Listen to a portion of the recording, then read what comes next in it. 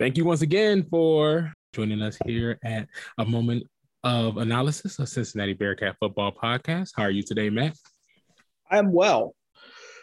10-0, number 5 in the college football playoff. Still taking care of business. What more can you ask for?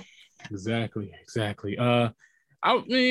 People always expecting to drop every week, and I'm just sitting back like, why would they drop us this week? I mean, I know their explanations and there's no real logic, but when you add a tiny bit of logic, right, the minuscule piece of logic is like, where are they going to drop us? Why would they drop us? So, well, yeah, I mean, but the thing is, they cannot drop us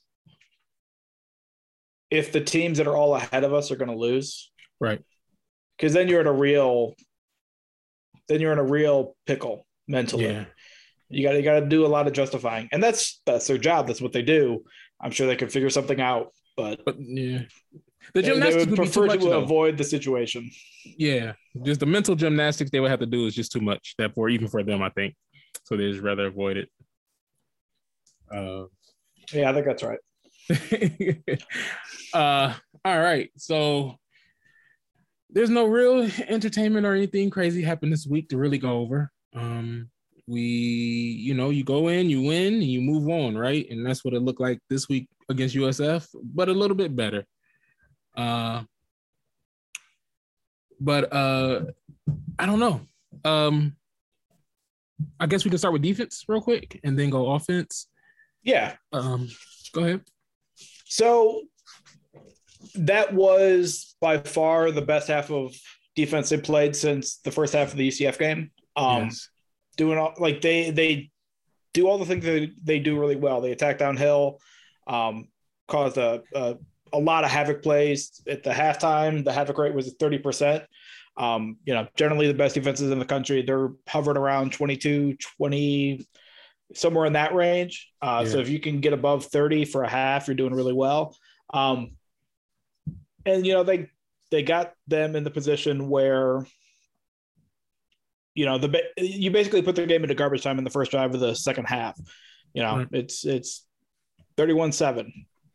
By definition, that is garbage time. And they played like it in the second half. I mean, they just kind of lost focus for sure. I'm not exactly sure what it is. They weren't as sharp as they usually were. The injuries started to mount up. I mean, it's a variety of factors. Injuries, the lack of focus. And then the other thing was, Tressel still hasn't figured out that middle ground in terms of aggressiveness. Right. He's either all the way in or all the way out. There's no kind of middle ground. He's at a 0 or he's at a 10. Right. He needs to find that 5 and kind of live there, especially when you're up big in a conference game on the road. You just need to maintain. And that being said, it's not as though they just sat back and got really vanilla in that second half. I mean, credit to USF. They made some plays. Timmy McClain is going to be a very, very good player. He makes the kind of plays that Dez made when he was a freshman. That gives you so much hope and excitement because you realize what the potential is there. He's got pretty good skill weapons around him. And, they made some plays. That just kind of is what it is. I mean, the only reason we're talking about this game being close is that on 5, third and longs, situations where you usually easily gets off the field, they just couldn't convert for a variety of reasons. Some of execution, some of it lack of aggression, some of it putting players in positions where they're not really comfortable and aren't really good at. So yeah, I mean, those are nitpicks because the whole performance was so much better than anything that they've shown to this point. So, I mean, not to this point. Like, they've had better defensive games. The Notre Dame game was a masterclass. But this was the best game, most aggressive game, most forward. They were on the front foot the entire time. Yeah. And that's really what you want. No, I agree. For me, I think Tressel called an amazing game during the first half.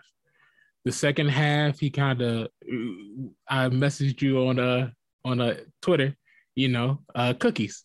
right? Yeah.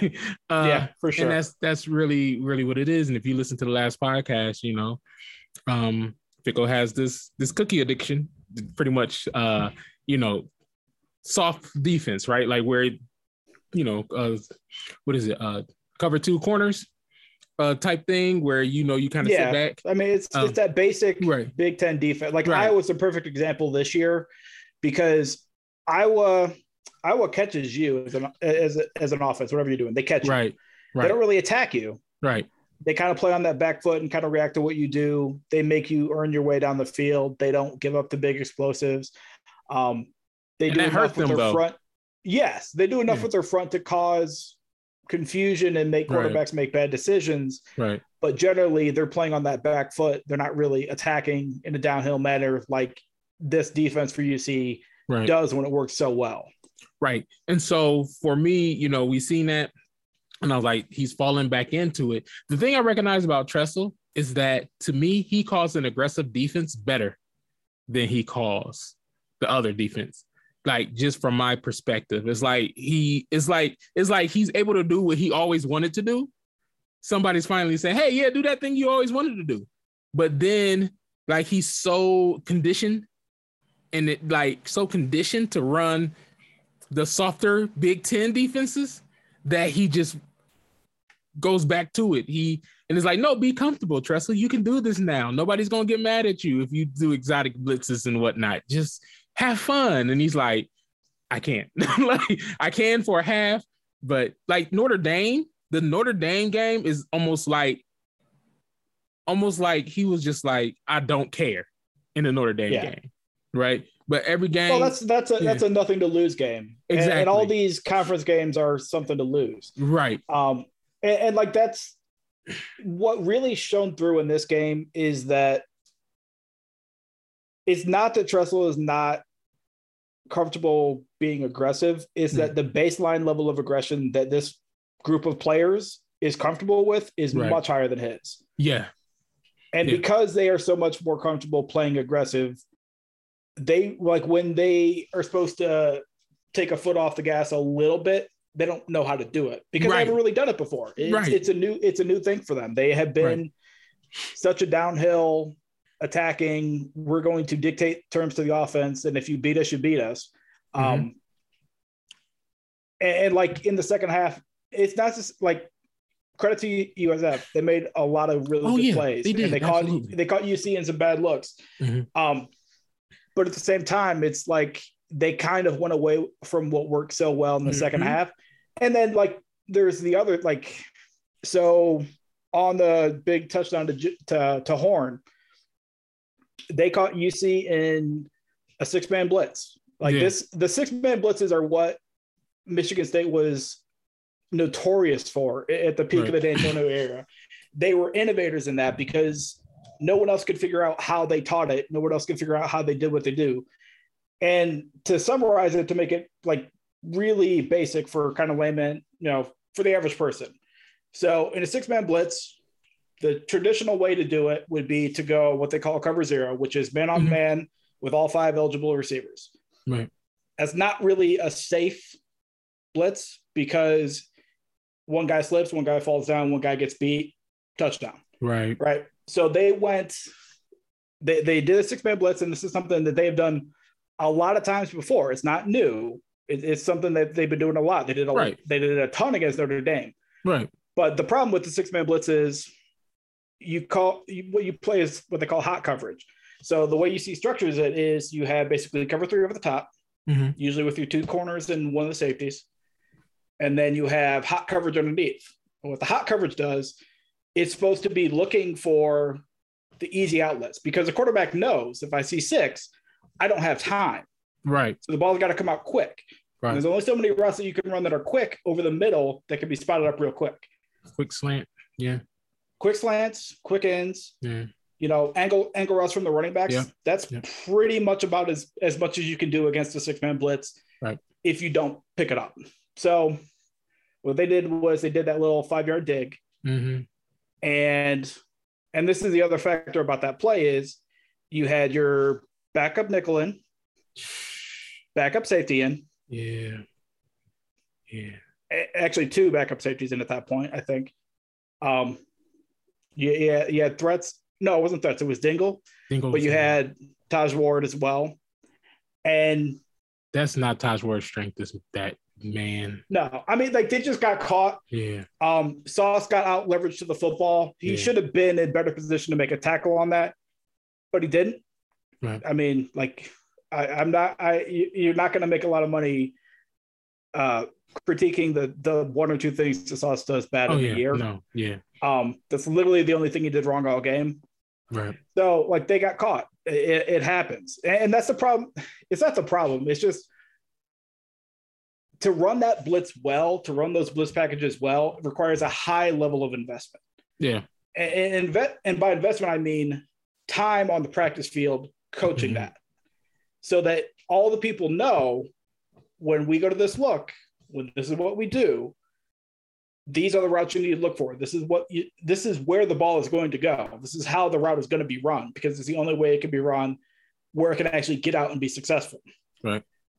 But you had a bunch of people who didn't get the level of practice with that look that Javon Hicks, Brian Cook, Arquan Bush got with that. You had a whole bunch of backups in there. Right. I mean, it happens. Like, you're up 31 to 7. You're up 31 to 7. There's 25 minutes left in the game. Yeah, you can start rolling backups at that point. That's right. I mean, shit. When I played NCAA, I'd roll them at fucking 25. I didn't care. Because I wanted to get my young guys looks. I wanted that 5-star freshman to feel like, yeah, I'm playing, I'm invested. I'm not going to hit the transfer portal. Right. No. So yeah, I mean, like, they just got caught in a blitz they've been very successful with, but it's one that is high risk, high reward. Yes. The rewards have been very high all season. Yeah. This was the risk. No, and that's why I was telling people on the message board that we visit. Is that this is a high risk, high reward defense in general. And a lot of times our rewards have been higher than the risk because we have the players to mitigate the risk. And so, for us, we just gotta, we gotta stay aggressive, and keep the foot on the pedal. We don't really have the linebackers to really cover in space, particularly naming no names, the middle linebacker, and defensive tackle.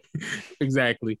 And so we just need to figure, like you say, Tressel need to figure out that comfortable space between doing dropping 8 and rushing 6. So that's really where we're at with that. Yeah. So and the other factor is that's probably the last time. I mean, I hope we get in this situation again. Yeah. But realistically, we're probably not going to be up by that margin at any point the rest of the season. Probably not. We got 3 really good teams. I mean, ECU's, they're not really good. They're okay. They're better than they were last year, but they're not great. But Houston's really good. SMU is really good on offense. We'll get to their defense. Right. But you're not going to have the luxury to just dial everything back and sit back. Like, you're not going to really have the time to do that. No, not at all. Because SMU quarterback will pick you apart if you give him time. And then, but with that, we also have so speaking on offense and defense, let's go ahead and go to the UC offense this game. Let me say something, because a lot of people, Denbrock play calling in this game was outstanding. It was a masterclass by him. It was the best it's the best game he's called his entire tenure here. Absolutely. And it's one of those things where we've been calling for it all season. Like, hey, the offense you have is not the offense you want. That's just the truth, and so you're going to have to adjust to what you have. And this game, he's finally was like, okay, I get it. Especially without Ford, right? Yeah. Because all of the backs he had outside of Ethan were ones that are good in space. And so he kind of had to play it that way. And, between the Dez runs that he called and the pass plays,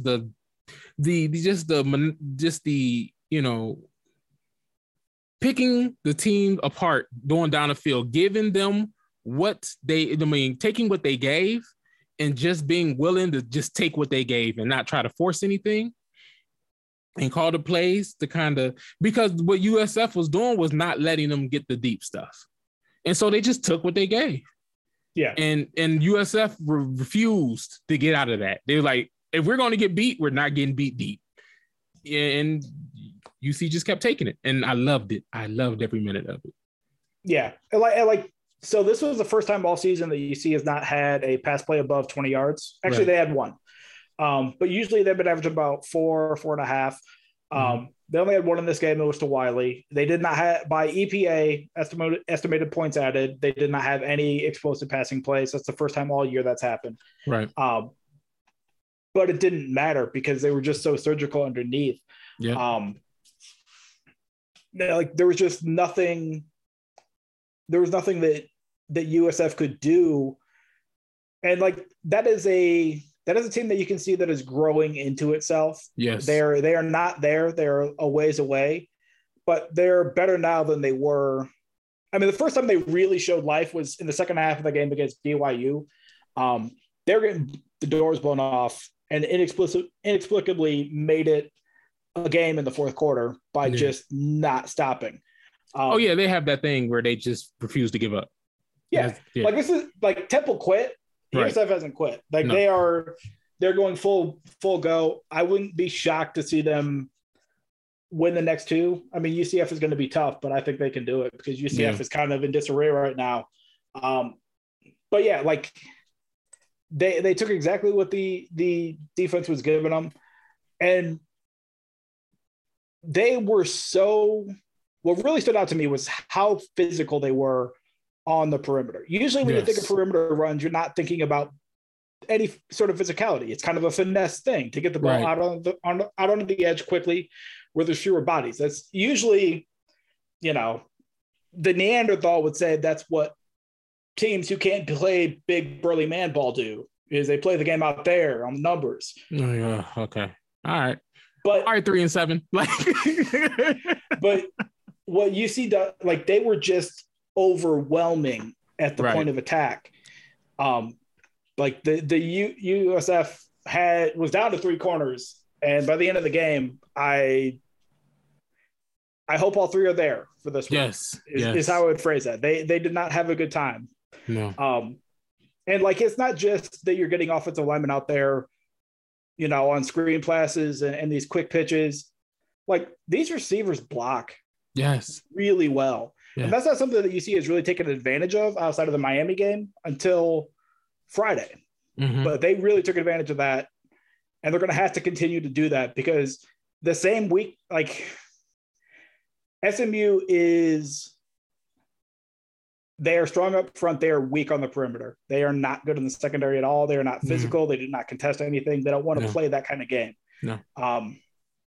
So that's an area where they're going to be able to have success again next week, when we get to that point. But I just thought that the game plan itself to get, you're down your top running back. You got guys who are better in space, so you put them in space. It's really simple. It's a simple game when you come down to it. And when you're not trying to do stuff that you're not very good at, you look a lot better. Oh, absolutely. Speaking running backs, let's for a minute, because this is my specialty, and this is where I got excited. First of all, let me say Ethan Wright, I don't think he got that first down, but because he manned his way to that first down, I feel like the rest was he got it. That's cool. It. Yeah, he did enough for that. like Ethan Wright was a man. Now Ethan Wright needs patience. That's one thing. That's the only thing he has to really get his game to the next level. If he develops some patience and stop going 100% every time he touched that ball, he's going to be really, really good. He's going to be really good. Yeah. I think you can tell that the memo was, hey, Ethan, you need to give your blocks time. Yeah. This doesn't happen. This isn't high school anymore. Right. You can't just outrun everybody because you're a better athlete. Right. Which he did a lot.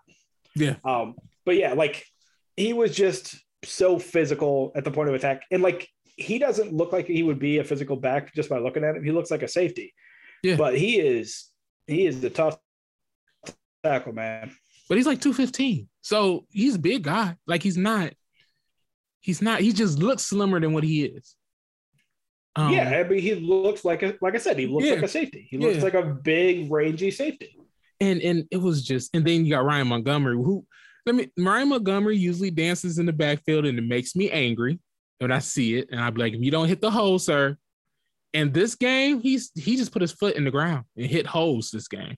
And that last run, when he put his foot on the ground and then spun in the hole and then broke like 5 tackles, I was like, what? What did they tell this boy? Because they told him something happened within the last 3 games. They had a conversation with him or something. I don't know, but he just looked different today. But the USF game. Yeah. And like he is, I mean, it's such a relief to know that is there in reserve. Right. You know, I would anticipate that Jerome Ford is going to play on Saturday, but we don't know. And injuries are not discussed, and we will not know until Saturday. You know, pay attention to Chad Brendle's tweets and Justin Williams' tweets. Exactly. About 2:30, you'll find out if there's any injuries, anybody out. Ford seemed annoyed he couldn't play last week, though. He was fully dressed. I think he's just so. Well, and I want him to get the single season rushing record, and he was on pace to fucking shatter it. Yeah. And it's going to get a little hairy now because there's only 4 games left. And he's at 888 yards. From what I've seen, this game could he needs to get to like 1,400.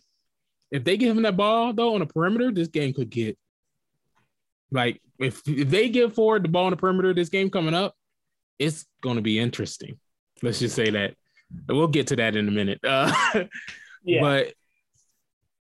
I mean, I think the backs played well in reserve. Yep. You know, they're not Jerome Ford. They can't replace him. No, not any one of them as a collective. They did a decent job of that on Friday.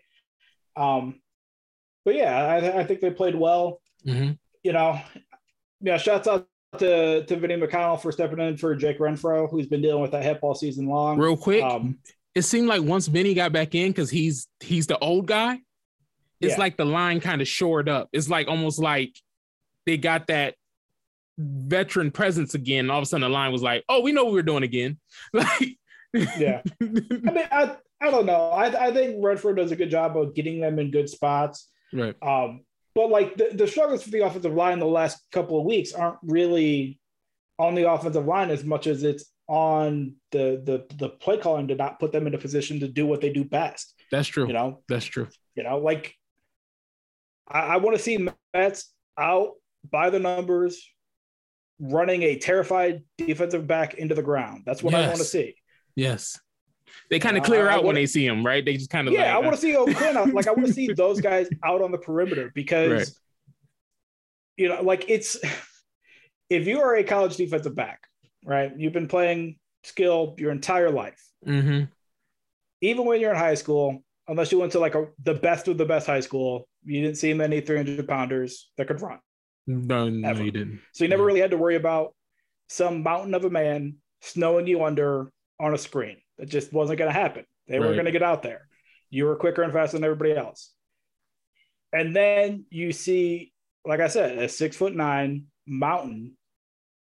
Who has to run at least a 5'1"? I mean, Thrones, the mountain who rides. Mets is the mountain who runs. Yes. And like you can see defensive backs like doing like business decision shit. Oh yeah, start backpedaling.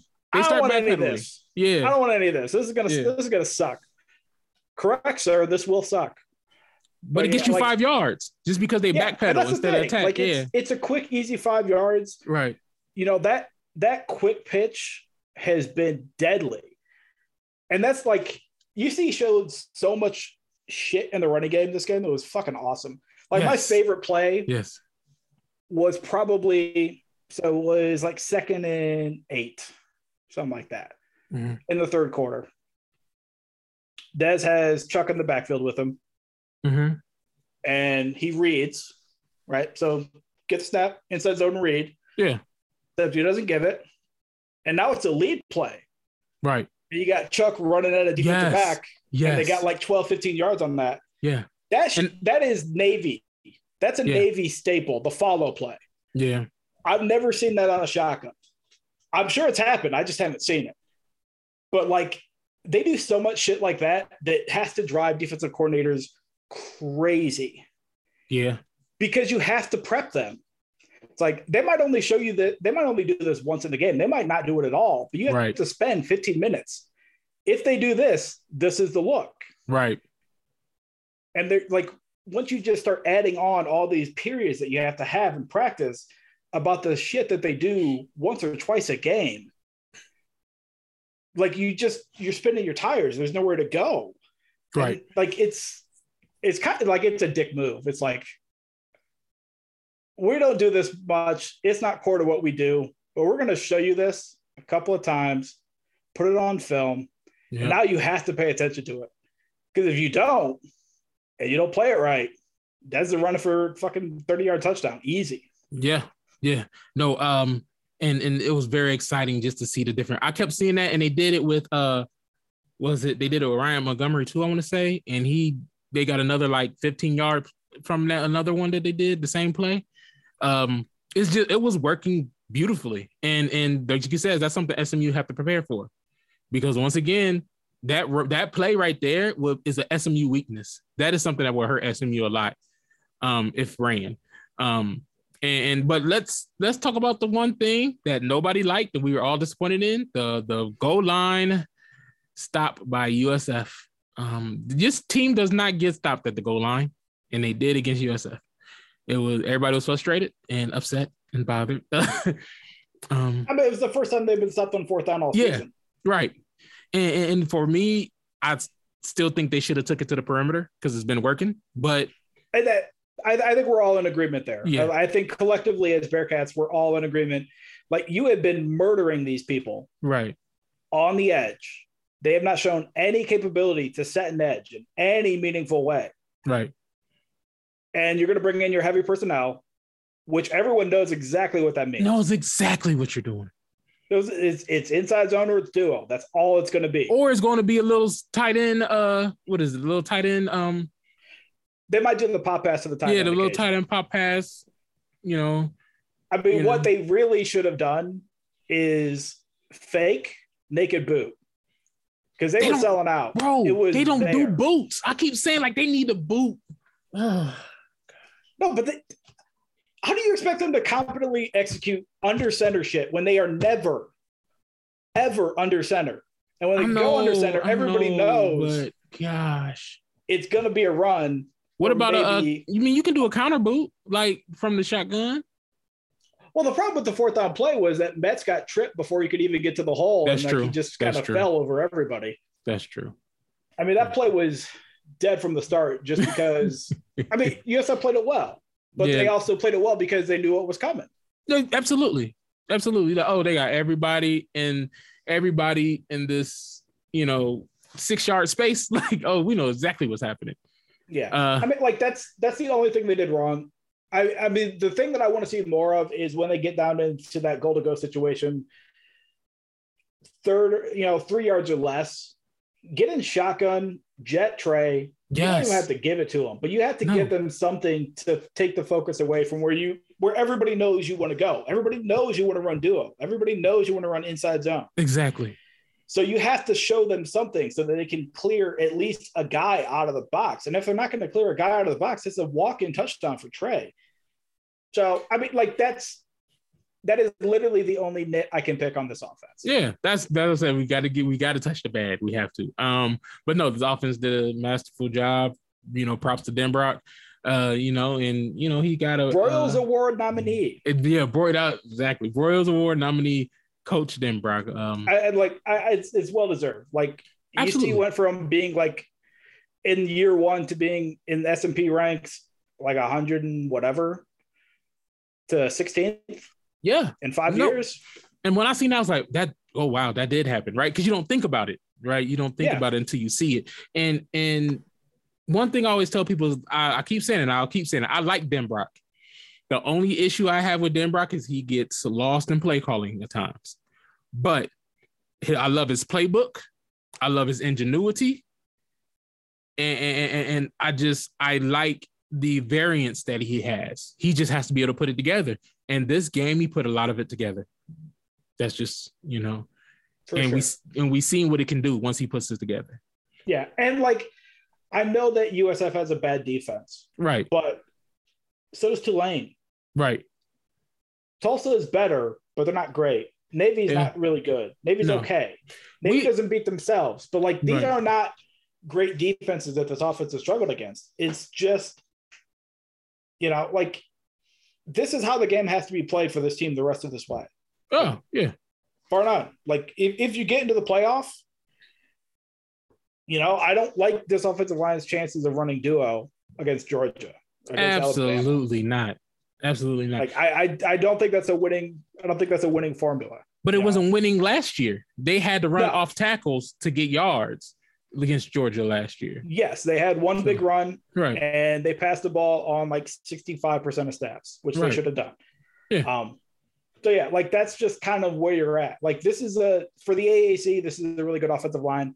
It'll be better next year when everybody has more experience. Right. But like, SMU, UC, probably Tulsa. Those are probably the three best lines in the conference. Yeah.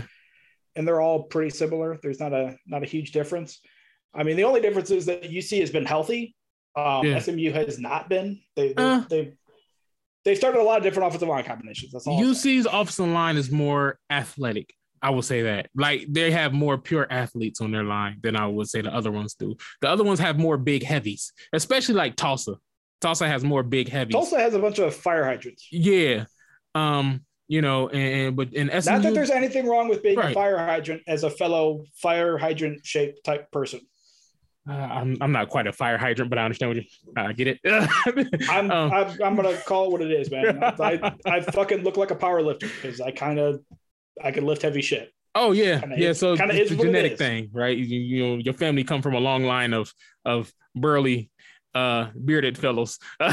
No, just you, just this by one. Yourself. You got the genetic my dad's lottery. strong, but he doesn't look like he's a power lifter. You got the genetic lottery, sir. That's all. Don't worry about it. And so that's the one thing I will give UC though is, and like you said, they got to play to their strength. And so that's what makes me excited about this game coming up at SMU. I'm actually excited about this game because I truly feel like this is the perfect game for UC. This is the perfect game for UC to play. And I'm going to start with defense. Okay. UC's defense. Fair. Yeah. I mean, that's going to be the matchup of the game. And when I was watching the Memphis game, the one thing I seen is Memphis tries to do some of what UC is really good at doing. And Memphis was successful at doing it, even though they don't do it as well. And what I'm looking at is if we can say, hey, Tressel, you know that little thing you like to do where you like to drop 8 and rush 3? Don't do that. Don't do that at all this game. Matter of fact, just completely wipe it out your head. It's not necessary. We don't even think about it. Matter of fact, take that page up the playbook and just throw it away just for this game. And blitz. Yep. Yo, blitz until you just get, I don't know, until you have an aneurysm. Seriously. Because don't have an aneurysm. Well, all right, yeah. Okay, fair enough. But really though, like, because what I've seen is Mordecai, he gets frazzled, he gets lost, he gets sacked. Yes. And this defensive backfield, if everyone is healthy, knock on wood, please everyone be healthy, is good enough. Is good enough for him to throw a couple of interceptions, because that's kind of what happens too. He kind of sometimes either he gets sacked or he throws the ball. Yeah, he has a really bad tendency to stare down his primary receiver. Yes. All the time. Yes. Like he throws interceptions where the underneath coverage is reading him the entire time. Like exactly. that was the ending play against Memphis. Yeah. He stared at Danny Gray from the jump of the snap. He did not see that linebacker robbing underneath. Didn't see him. It was a 12-yard dig, had no idea the underneath defender was there, threw it right to him. I mean, he does shit like that all the time. Like he throws a ton of interceptions that are not like Dez has thrown 2 really bad interceptions this game. This season, Indiana, Navy. I think those are the 2 worst. Yeah. Like the one against USF, that was I trust Alec Pierce play, and the I trust Alec Pierce play has worked out very well this season. So I don't really fault him on that. But like I said, I only give him full blame for 2 of his interceptions, and one was just a throw that he shouldn't have made. Yeah, and then a couple other was the ones that bounced off receiver hands.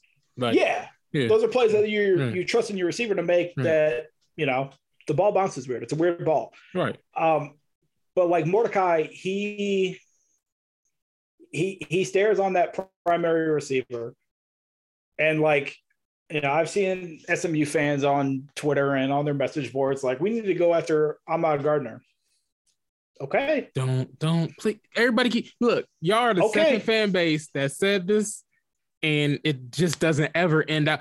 Matter of fact, SMU, if you watch the USF game, the quarterback was throwing the ball away. He was throwing it away, and Ahmad Gardner decided to say, hey, that's a ball. It's in my vicinity. Let me go get that. Yeah. And he didn't, the ball was headed out of bounds. He just kind of jumped a little bit. His long arms kind of reached, snatched the ball out the air, and he just intercepted it. That's what he does. Leave that man alone. Just let him be on the field and play. Just leave him. Don't do that. Stop it. Don't. I mean, so I have mentioned all season long the 2 test question I have for any offense trying to beat this defense. Can you win one-on-ones? Right. Yes. So can your quarterback make the throw? Yes. Mm-hmm. Doesn't mean you're going to do it all the time, but you need to do it enough to be successful to get UC out of what they do. Right. And then the other thing is, can you block? And if you look at the whole of SMU's offensive line numbers, they're very good, right? Yeah. They're giving up 11 sacks. It's 12th in the country. It's pretty good. Yeah. What nobody tells you is that 8 of those sacks have come in the last 3 games. Against teams that's pressuring, right? Because teams against the 3 best, other than UC, the teams with the 3 highest havoc rates in the conference have sacked them 8 times in the last 3 games. So, and part of that is SMU has started 6 different offensive line combinations. That's not ideal. No. UC has started 3, mostly due to injury. So, I think that UC is going to be able to get pressure pretty consistently in this game because this offensive line does not handle stunts well. They don't handle games well. No. So all that pick and twist and shit you do with, Brooks and DeBlanco, all of that, you need to run that stuff start to finish. Yes. Just you need to loop Maje for fucking 40 yards. I don't care. Yeah. This offensive line does not pick up that stuff well at all. And the thing with Mordecai is his footwork is a fucking mess. It is, he is so jumpy in the pocket. It's crazy. Yes. I don't understand how he can get any velocity on the ball because to get velocity, you need to put power through the ground, but he's never on the ground because he's constantly hopping. It's one of the great mysteries of this college football season for me is how he gets any power on any of his throws. Got a really strong arm, I guess. That's why he, made it this far, I guess. I don't know, man. This game seemed because they don't run the ball. They're not good at running the ball. Okay, let me see. Can they physically run? Yes, everybody can physically run. They have the capability to hand the ball to somebody and they move their feet. Yes. But are they successful at it? It's varying. But to me, when I'm watching, they're not good at it. Can they have some success? Probably, just because people sometimes have success at running the football. USMU, that is not their bread and butter. They're not, they're not quite, it's not something that they're looking to do often. Now they will hit you with little screens, little pop passes, stuff like that kind of stuff to try to create a simulation of a run game. But as far as handing off the ball, it's not something that they're terribly great at against better defenses. No, I mean, their success rate is right around of course it's SMU. It's USF and UCF. That's, if you look at the chart of success rate and points per play added, that's kind of where they're grouped with those groups. And like USF didn't run the ball for shit, really. No. UCF certainly didn't run the ball. No. Until the game was already decided. Right. So what SMU lives on is the big explosive play through the air. Right. That is what they live on.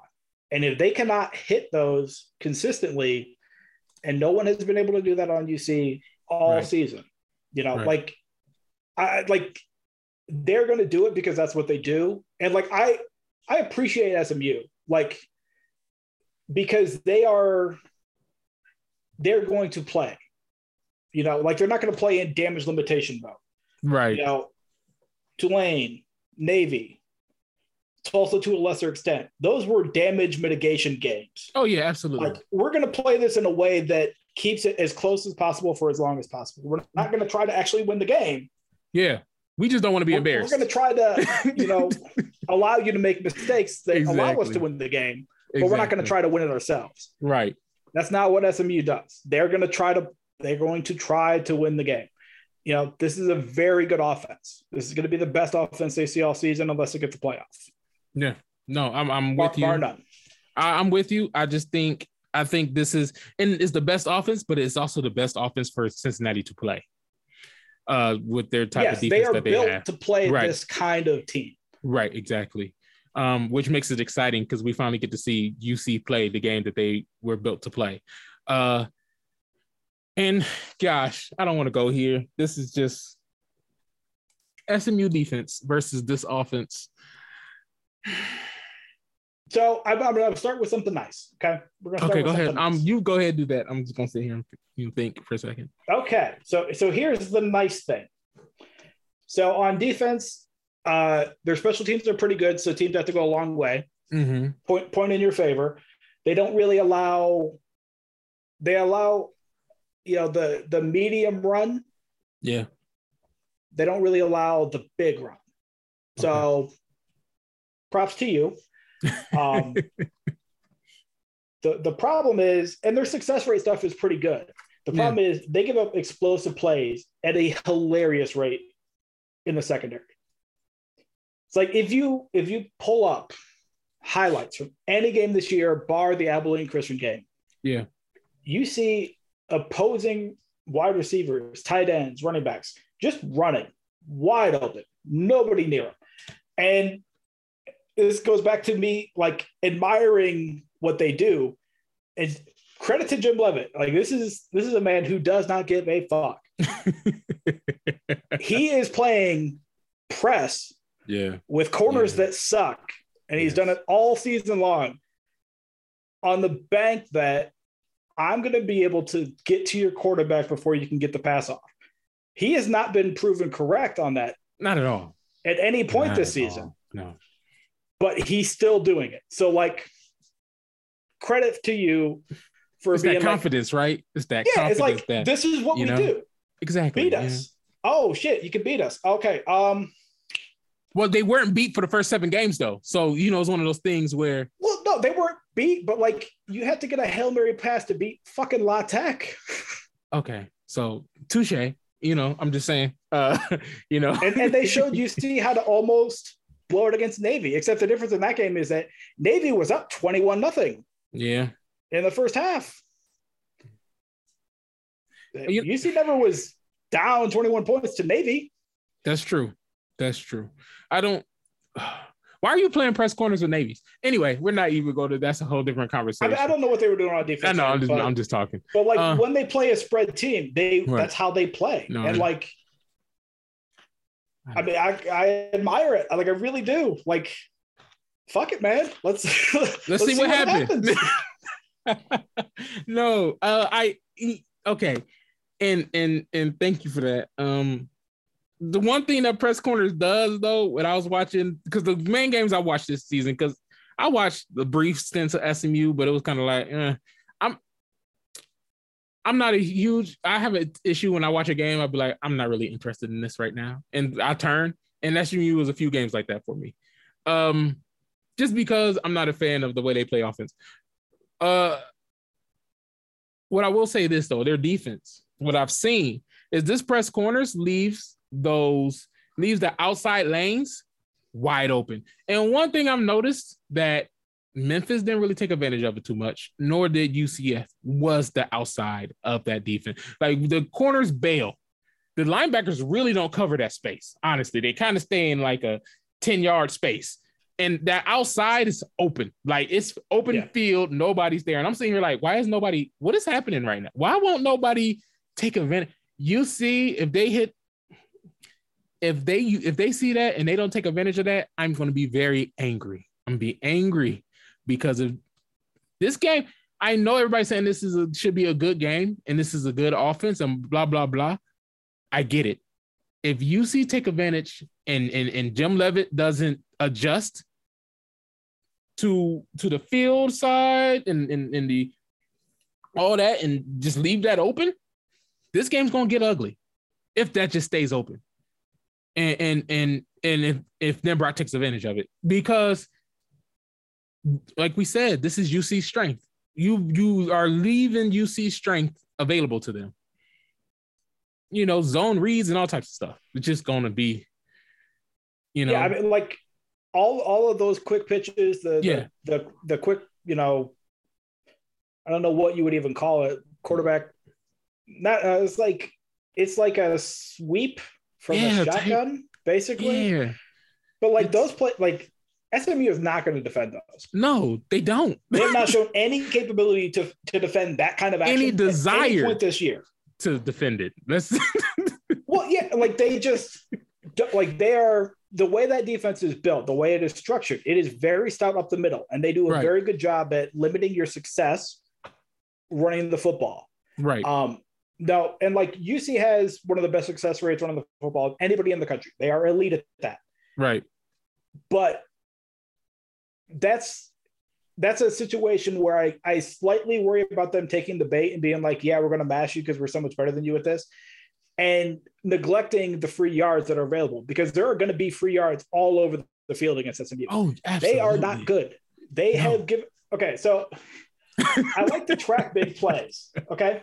Right. I'm going to look this up as we speak, but I like to track big plays. That's one of my things that I look at. So who do you think has given up the most plays of 20 yards or more?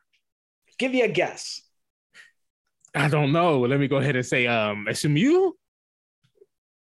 Oh man, look out here doing great. We could do this all day. Dead last in the country at allowing those plays. Dead last. In the passing game, they're dead last at allowing plays of 20 or more yards. So Des can throw for fucking 450 yards in this game. Do it. Fucking do it. I don't care. And like go back to hitting big explosive plays over the top. Like these motherfuckers turn dudes loose. Like no one in sight. Like if you watch the Houston game, you saw Tank Dell running with no one for company like 3 or 4 times. Like why? Why would you do this to yourself? They just don't know how to cover. I mean, and like it's Levitt's first year. The players that he has were not recruited to play this kind of scheme. I feel fairly confident in saying that. Because it seems that way, right? Yeah, I mean, like you don't have like a 5'11" press corner. That's true. Who's really like 5'8". That's true. Right? That's not like a great. But at this point, we're talking about speed, right? Like, they don't have the speed either. Like it's one of those things where it's like, okay, I get that they don't have the size, but at least stay on your man, right? At least. Well, and that's the thing. Like they don't contest throws, right? Like everything is like UC contests when they are not playing on the back foot, when they're playing to full chat, they contest everything. They contest every inch of that field. Right. They might separate the two spheres of how they do it, but they contest everything. And SMU tries to, but I don't know how you're playing man-to-man coverage with supposed top over the help, and you're just turning dudes loose on fucking posts once a game. Like, what are you looking for? I don't understand how this happens. What is the safety looking for? Like, what is is there a run happening that nobody else sees? Like, and Wiley and Pierce and Scott hasn't been a huge factor. I can see him doing something this game, but Wiley and Pierce, these are the people for this game that I think is going to be Wiley and Pace, right? Pace, because he's that underneath linebacker that's going to be looking at Mordecai eyes, and he's going to be the one there present in that space when he throws that ball. You mean number 6 in the country for interceptions? Yes, Deshaun Pace. That one. Yes, and this is perfect game for him and Wiley. It is. Yeah, I agree with Wiley. Like, if you look at the box scores for the Houston and Memphis games, they got killed by the tight ends in those games. Yeah. So in the Memphis game, you had Sean Dykes, who is one of the best tight ends in the conference, along with Wiley, Calcaterra, Trahan from Houston, which we'll get to in a second. Mm-hmm. But Dykes had 3 catches on 3 targets, 64 yards, a touchdown, right? And then if you go to the Houston game, you had Trahan, 4 catches, 5 targets, 40 yards. Like, there are going to be opportunities for the tight ends to eat in this game. Yeah. And if they do decide to say, hey, if Levitt decide to actually be a defensive coordinator and say, hey, we're going to do some game prep for this game, I guess, because this is a Cincinnati team that's pretty good. So I guess we should all try to do something that might stop their players and try to, spy Wiley with, double coverage or whatnot. Then you got Pierce hit the cornerback. Tyler Scott killing the corner. So it's going to get ugly if they cannot stop UC from making big plays, which, like you said, they haven't been to stop nobody thus far. So we'll see how that goes. Yeah, and like that's the key to me for the offense in this game. Like, they can, if it gets into a slog, UC will probably win because UC is comfortable in that environment. Oh yeah, SMU is not. Right. Like, UC is comfortable in a rock fight, but they are better than that. Right. SMU is not comfortable in that environment at all. And like, so a lot of the talk, especially from the SMU fans, is that, there's a clear quarterback advantage for them with Mordecai over Dez. And really, is there though? Yeah, like I saw a dude who's like, I don't see what Dez does better than Mordecai. I'm like, make decisions. Yeah, he makes good decisions. He's poised in the pocket. Right. He is an active run threat. I mean, Mordecai can run, but like, his runs are man coverage. Everybody bails. There's nobody for 30 yards. I'm going to get 10 now. Does he want to run against this defense though? Because probably not. And that's what I'm saying. Because he's not, like you said, he's a willing runner. He's not a great runner. And no, and like, the other thing is that he, like we said, like, he holds onto the ball a long time. He takes a lot of sacks. He might get hurt this game. Possibly. Like, just the way our guys tackle. They tackle hard. Like, they're not going to just, like, they make sure they put their shoulder into you. Like, it's not going to be fun to get tackled. Yeah, and that's another thing to watch is, obviously, the line of scrimmage is going to be a key in this game. Yeah. Not so much in terms of, I mean, I think these are 2 pretty balanced lines. The UC offensive line versus the SMU defensive line is pretty even. And I think the SMU offensive line versus the UC defensive line is pretty even. The difference is the level of physicality. SMU's defense has it. UC's defense has it.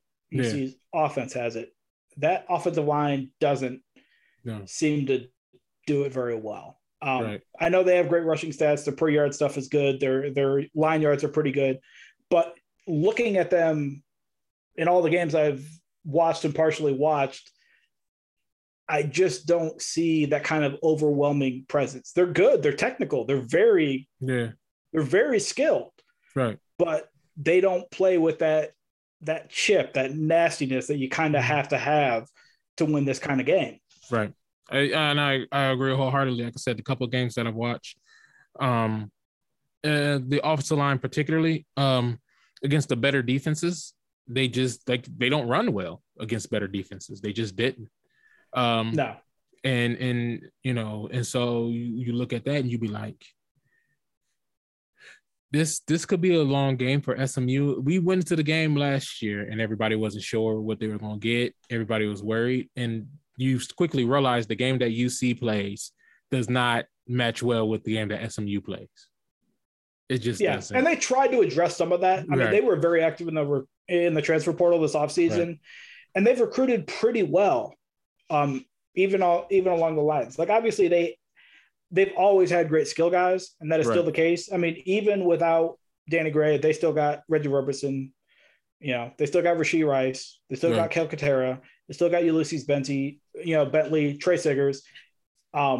They got guys at pretty much every spot. The depth is the question, especially if Danny Gray is out. Because UC has a very egalitarian passing game where Pierce has 600 yards, 6 something. Everybody else is at 3 to 200. There's 7 people who have between 200 and 300 yards. That's a little bit different than how SMU has. Their yards and their targets are bunched between those top 4 guys. So not having Gray there means you're going to be playing a couple of freshmen who are talented, no doubt. One of them's a 4-star. But this is a different beast. And that's the other thing that I want to bring up is SMU has played a whole lot of not very good defenses. Yes. Right? Yes. The best defense I've played so far is Houston, and Houston beat them. They held them to negative EPA, which is basically if you have negative EPA, you are playing behind the down and distance in the situation, right? That's basically all that means.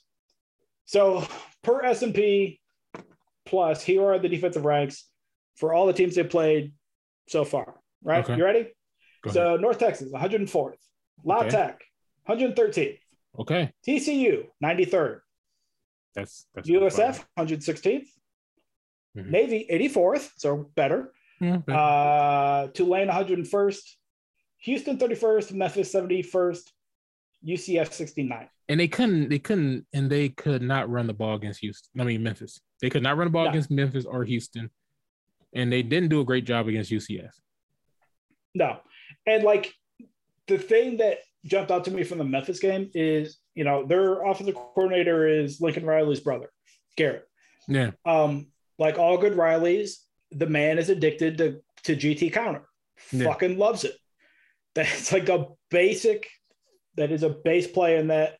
Their father took them through the course of GT counter as the children. Honestly, don't even know what their dad does. I have no idea. He might be a fucking insurance salesman for all I know.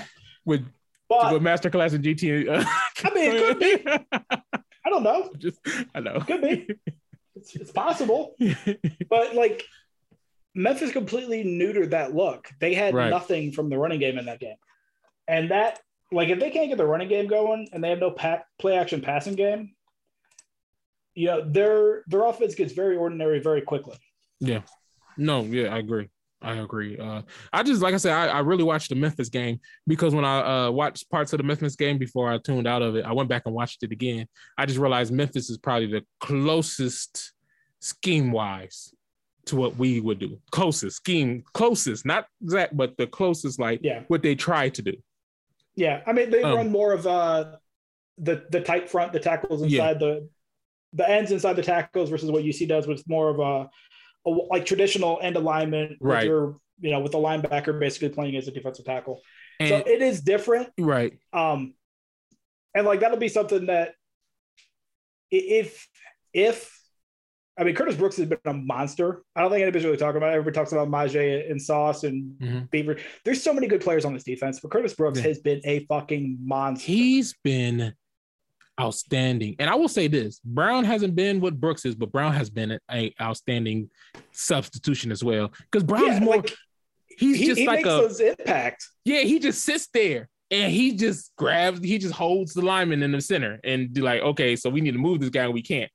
Whereas Brooks, he's just a disruptor. He just disrupts everything. So my favorite thing to watch is every once in a while, you can tell when Curtis is getting pissed. Yeah.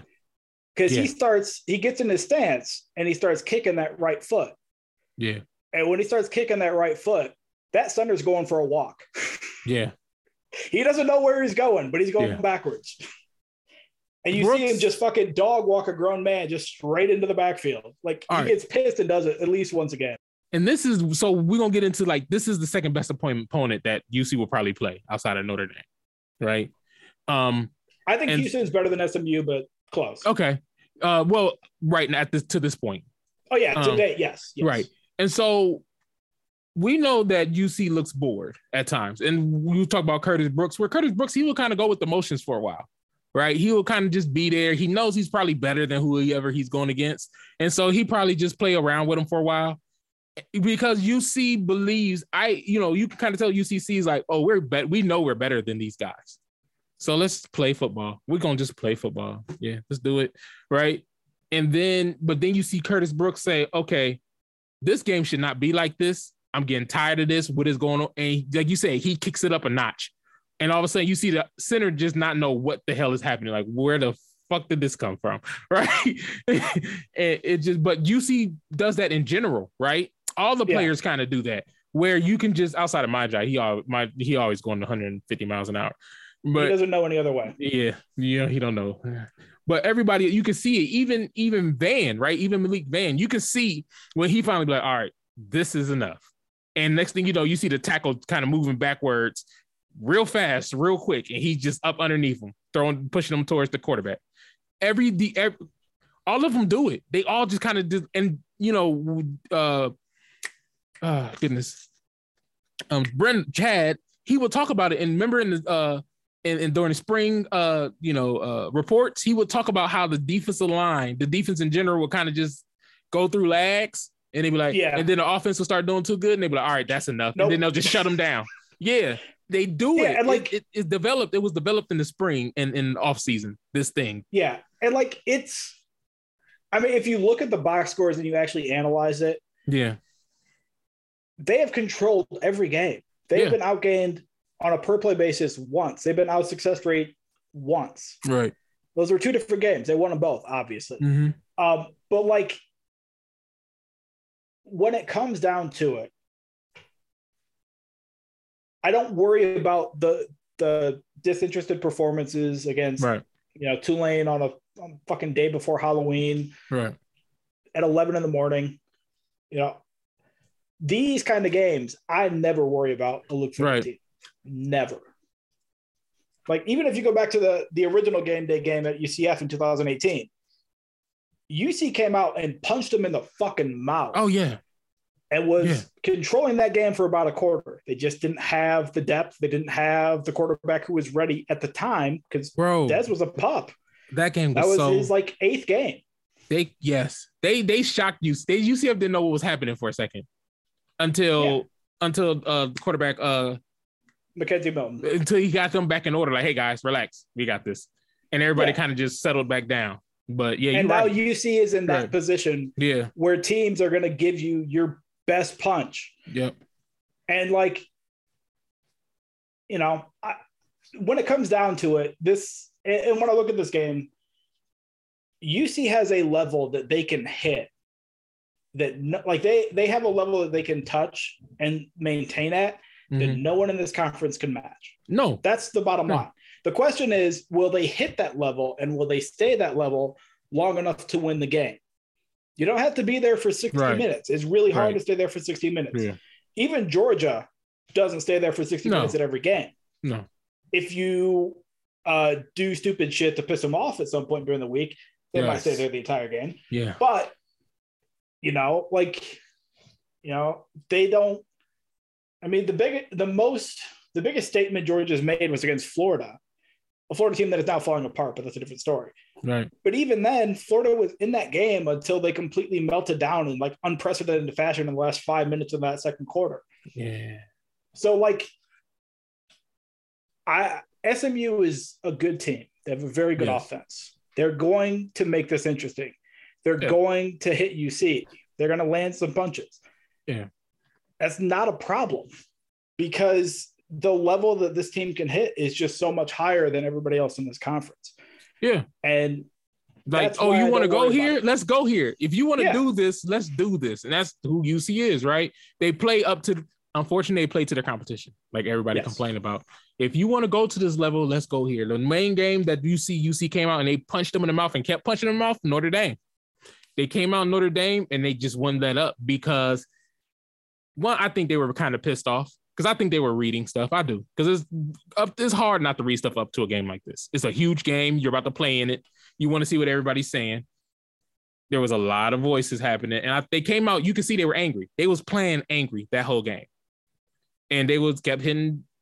I feel sorry for Cone for a second. I'm not going to lie. During the UC game, because he just kept, he couldn't do it. Like, they kept being in his face. Every moment he dropped back, they were back in his face. And it was, that gang, they played really well against Indiana, who's typically have really good lines. Indiana typically have good lines. Now, everybody else is suspect at Indiana. I think they have the second best defensive line they've played. No, I mean the offensive line. I mean, they usually have a pretty good offensive line. Indiana does. No, I'm talking about their offensive line. In general, they usually have a pretty good offensive line. Everybody else is usually pretty bad at Indiana. It's like it's one of those Big Tens. You know how Big Tens, like, you go get all your corn fed. Well, no, you can find linemen. Yeah, exactly. But their offensive line this year, of course, like, they're not. They are like, now we see that they are suspect. At the beginning of the season, we had no idea. And UC pretty much manhandled Indiana's offensive line. Like, they can play up to a competition, better competition. They can be better than the competition. That's very good. Will they, like you said, will they do it? Will they do it? And I believe they will. Because that's who they are.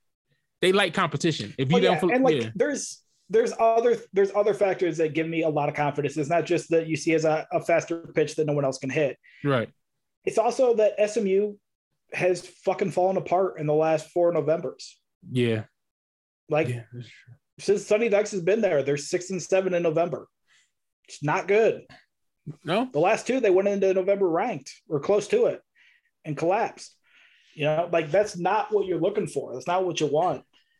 And that's a mental strength toughness thing, though. That's a mental toughness thing. Well, and then it's UC, it's home.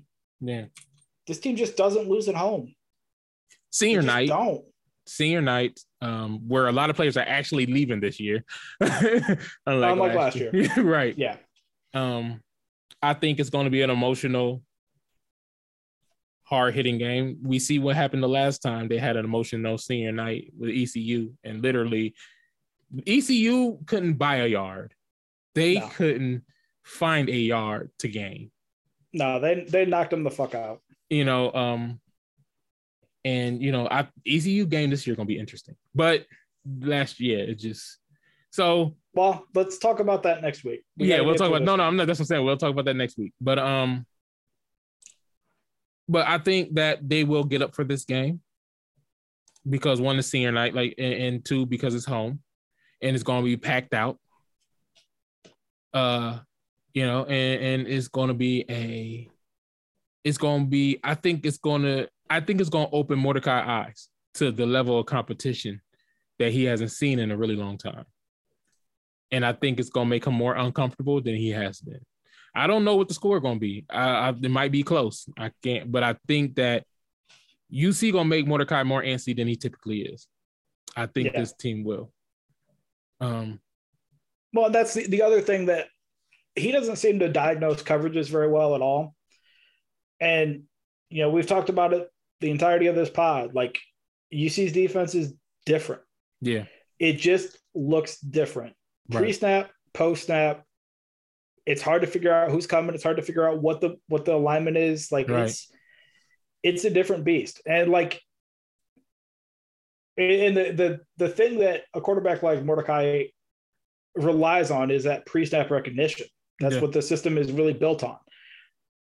But if your front and your coverage is detached, if there's no overlap, if there's nothing telling you one thing about the other, it's a lot harder to get pre-snap recognition and looks. And it might be a whole lot of cover 4 and a whole lot of man and a whole lot of cover 1. But pre-snap, you don't know. Depending on who we have, yeah. Yeah. Yeah. And well, and then there's the small matter of, all right, which receiver are we sacrificing to the Isle of Ahmad? Yeah. Who's going to get stranded on Sauce Island? Because somebody is. So it has to. You have to. You can't just,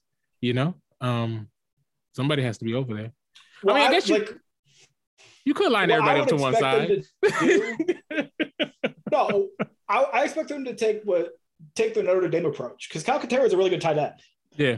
And he's really big. He's like 6'5", 250. He doesn't move like Mayer, but he's big like Mayer. And I wouldn't be shocked if they did a whole lot of 3x1 with him as the one isolated on that X. Make him the X receiver. I don't think you're going to have any success with that. I don't think you're going to light him up unless you're just going to have like Calcaterra run 5-yard box outs. But here's might have the thing success too. there. Gardner didn't really guard the tight end in Notre Dame though.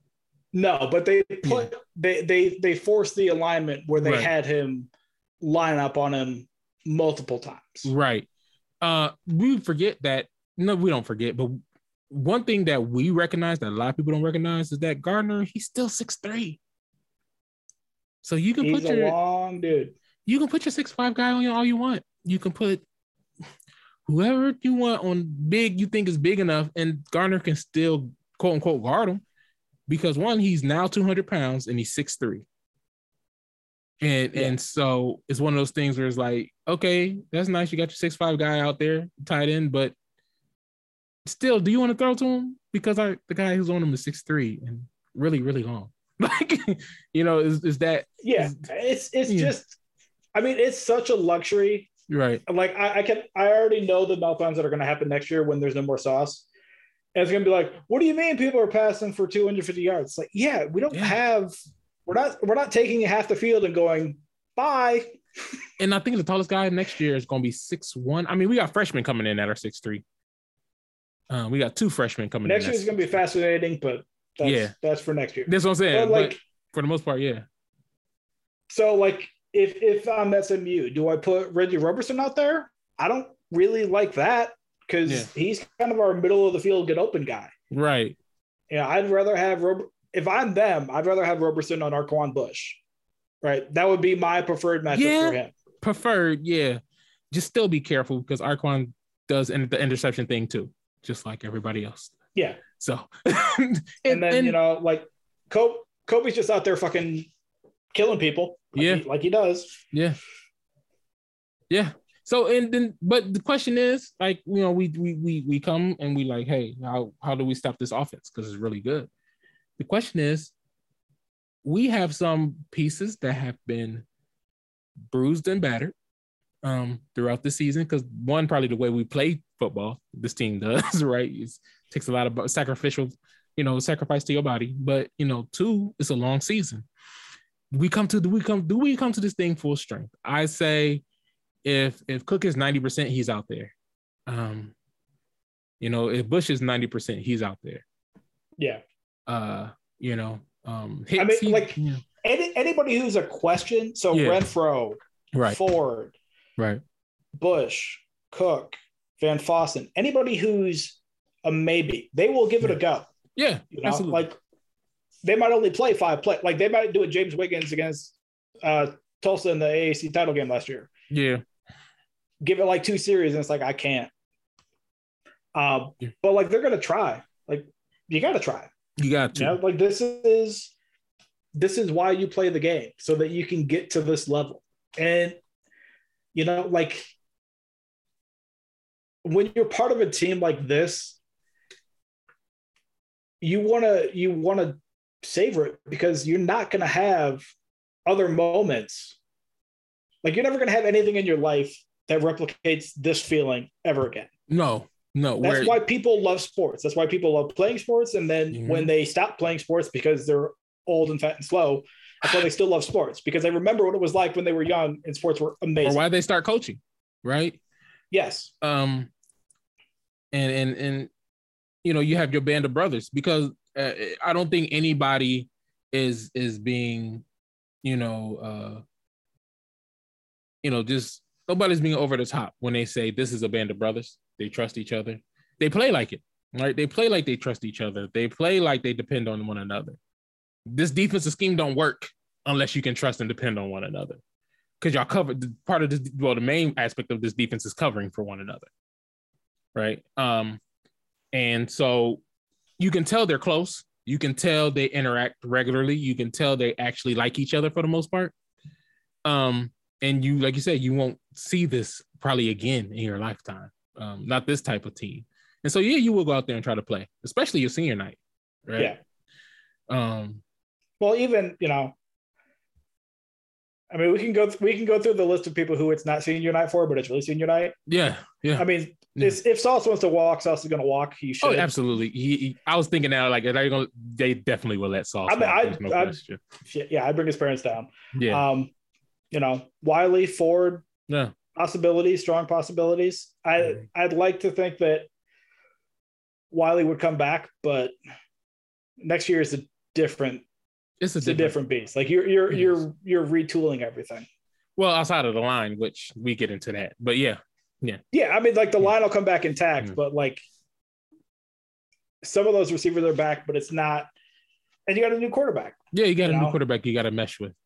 Whether it's Ethan or whether it's Luther Richardson or Brady Lichtenberg, whoever it is, like you gotta figure that out. And that's tough. It's tough to build chemistry with a receiving corps. Like there's a reason why, like when I look at teams in the preseason, if there's continuity between a quarterback and receiver, I'm much higher on that team generally relative to everything else, just because that aspect is so hard to replicate and it's so hard to get right. That if you don't have it coming back, it's really hard to build it in the preseason. That's why a lot of really young teams, like USF is a perfect example of this. Yeah. They have a lot of talent in that wide receiver room. And they had that at the beginning of the year, but it didn't look good because they weren't able to settle on a quarterback until like 6 weeks in. And then you have Timmy McClain, who's your answer, who's your future, who's the franchise. Right. And now we can start to build chemistry with his receivers. Right. Now he can start to kind of figure everything out, where his guys are going to be, where they like the ball. This guy likes the ball a little bit out ahead of him on an out route just so that he can kind of grab it and go. This guy wants more of a stop. Right. All these little things, all these little nuances that take time to it just takes time. You cannot fake that. It just takes time to build that kind of rapport and that kind of chemistry and that knowledge of each other's tendencies. And I absolutely agree. And so should he come back next year? I don't know. Now, Lenny, on the other hand, I definitely think he should. Because this was the first year, as it's been reported and talked about, ad nauseum, that this is the first year he was really in shape. This is the first year that he really bought in. And so maybe I think he does need another year and he'll be really good next year. If we can get Prater to stop throwing fastballs to 5 yards. Well, it's like we have no idea what Ethan can do. None. No, we don't. Zero idea. We seen him throw like 2 fastballs. Right. Threw that thing as hard as he could. And it's like he's open. You don't have to do that. It was like how many tipped interceptions have we had this year? Like 4? Yeah. Half of them have been tipped. Yeah. So you don't know what you have there, but they say he's really good, though. He's played really good. They said he practices really well. So we'll see that. And that's for the offseason once again. But no, this team, this game, I believe those players will play. I don't think SMU will stop Des Ridder. I honestly think Des Ridder is going to have about 80 yards rushing this game because why not? Just because it's one of those things where it's like he can pull it anytime he wants and get 20 yards. He could this game. He could just pull it. Well, yeah. 20. I mean, like the last 3 games. So 10 carries, 71 yards, 1 touchdown. 10 carries, 50 yards, 1 touchdown. 12 carries, 75 yards, touchdown. Yeah. So it's like when he is actively engaged in running the football, your defensive calculus changes entirely. Oh, absolutely. Because you have to devote extra resources to making sure that he doesn't break, contain, and get out. And like that is not something that SMU does really well. They do not build a wall. There are opportunities to kind of get up the middle. Like they don't have good rush discipline. And like they showed that last year, that really hasn't changed this year, even with Jim Leavitt. They're okay at that, but like they haven't seen anybody nearly as athletic as Tez. No one even close. Absolutely. And so, we have that where we're looking at, this. I know a lot of people saying, hey, this will be a tough game. And I believe it will be a tough game. I do. Just because SMU is not a bad team. And can they play with UC? I mean, they don't have the depth of talent UC has. But so they can make it a tough game. But just from what I'm seeing, I don't think they have the defensive mindset, the defensive skill set to contain this offense in any real way. No. And that's what I love about this UC team above everything else is that they play the game like they have the answers to the test. Yes. Like they have answers to whatever you want to do. Right. They can find a solution. And that is so incredibly rare in college football. That's my favorite thing about this offense, Jess, is that like we want to destroy you right away. We want to. That's what we want to do. We want to take your soul and make you just give in. But if we can't do that, we will methodically dismember you, a finger at a time, a toe at a time, until you decide that you can't do this anymore and there's just nothing you can do. We'll pick either one. We'll either just blow you apart or we'll methodically take you apart. It's your choice. You will give us, you know what I mean? You make that decision and we'll take it. Seriously. And I love that about them. That's rare. That's rare. So it's rare where you have it on both sides of the ball. Exactly. The way that this team does. It's like, oh, this receiver's hot. Okay, cool. We're going to throw sauce on him. Yeah. For 5 plays. Yeah. We'll see how he feels after that. My guess is not great. No. Okay, Sauce, you go field.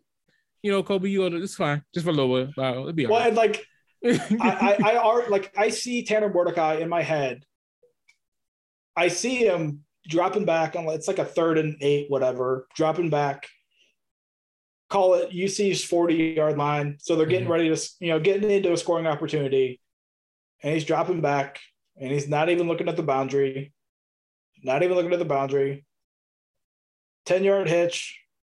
Oh shit! There's Kobe. I probably shouldn't have stared at him. I probably shouldn't have stared at Reggie Roberson this entire time. That was probably a bad idea. Yeah, absolutely. Like this. I think this is gonna be. Like I said, I think it's gonna be a fun game to watch. I don't predict any blowouts. I think it could get ugly, just because of the how bad their defense is. Yeah, how bad their defense is, and just the play style discrepancy. This is a play style that molds towards UC's strengths and SMU's weaknesses. Like it's one of the it couldn't be a worse matchup for SMU, honestly, and that's not even So the best thing that you do and the thing that you want to do is what we are literally the best in the country at doing. Right. Exactly. You want to throw the ball? You want to be efficient throwing the ball? Right. Good luck. You're going to have some success. You're going to have some flashy plays. Because that's what they want, right? You'll probably even have some long touchdowns. Yeah. But you are not going to be able to sustain that for the entire game. And like if you get down 2-3 scores and you have to start pressing with Tanner Mordecai, it's not gonna be fun. I'm not saying that they can't, keep it close and keep it within striking distance. Yeah. But like if you have what this defense is the best at, when they are absolutely the best, is when you have to pass and they know you have to pass. Oh, absolutely. Yeah. Yeah. That's every play for SMU.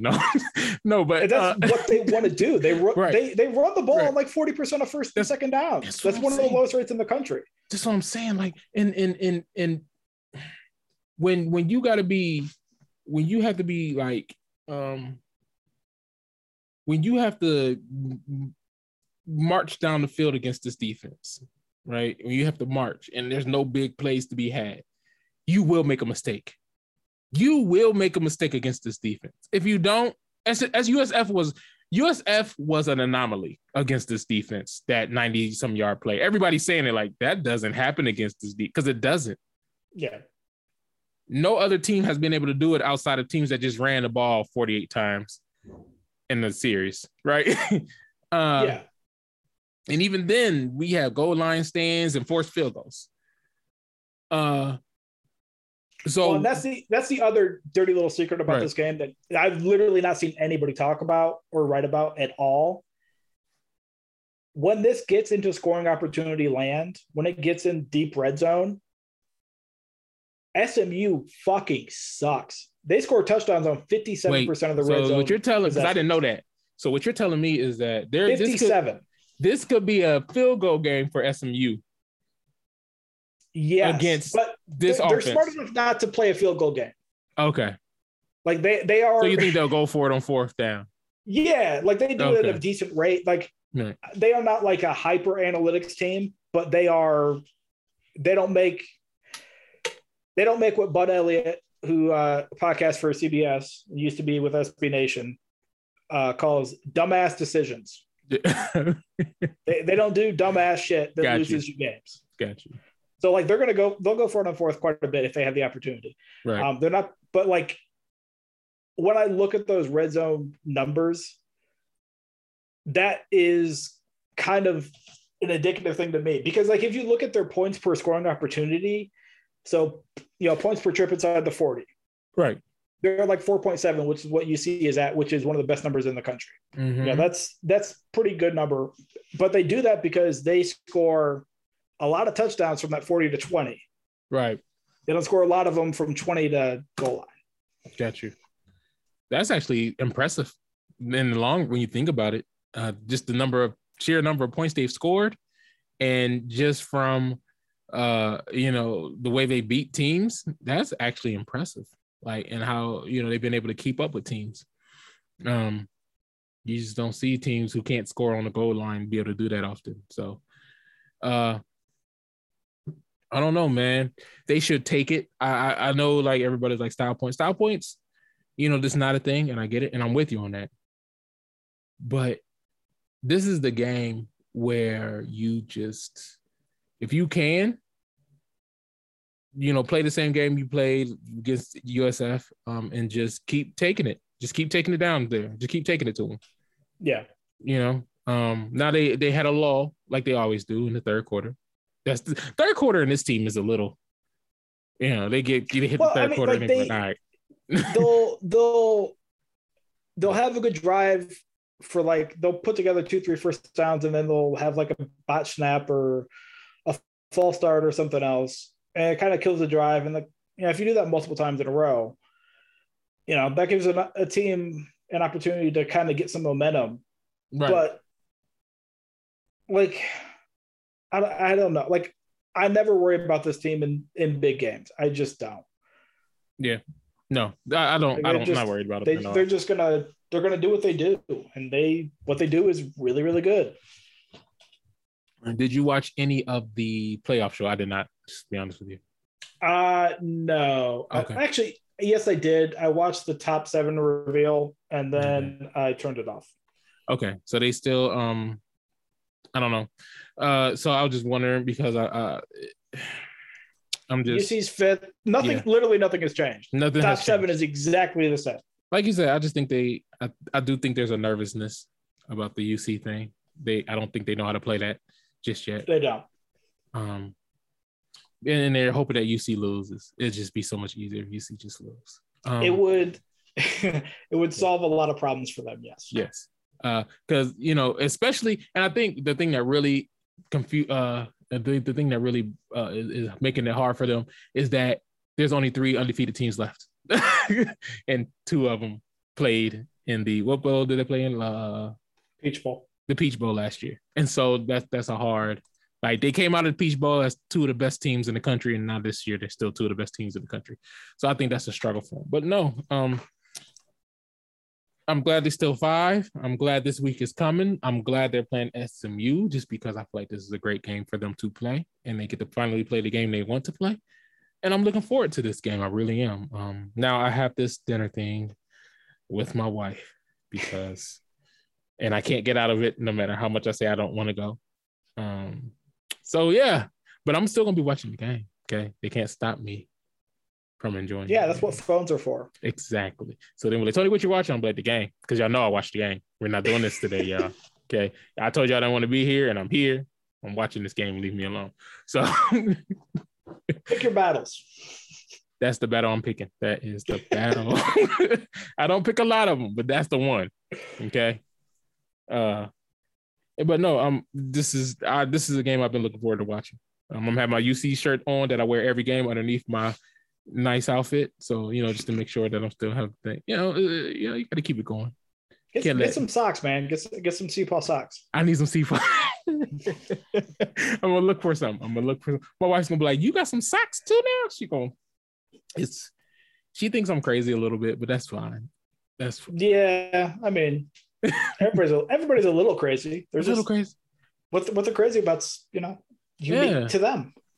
I have a love for an underdog, and UC has always been an underdog for me, right? So it's one of those things where it was perfect fit. Like, they're an underdog. I get the opportunity to root for the underdog every day. And so, I don't care what you say, lady. Okay. it fits for me. All right. That's enough of my nonsense. Anything you need to say, you want to send out on Mr. Opper? No, I mean, like, if you're going to be at the game, be at Nippert an hour early. Definitely. I'm not saying that so that you can get in early. I'm saying that so that you can be there for these seniors. Oh, yes. One more than anyone else in the history of the program. Yes. Be there for Dez. Be there for Kobe. Be there for all these guys. Came back for us to watch them be great. Like 8 of them came back for us. Like, come on. Like, show up, show out. Let's be there. Absolutely. Well, I think this has been another great episode. Probably one of our better ones. We actually had some guidance in this one. So look at us. Yeah, outlines help. All right, man. I appreciate you, man. You have a great night. You too, man. All right.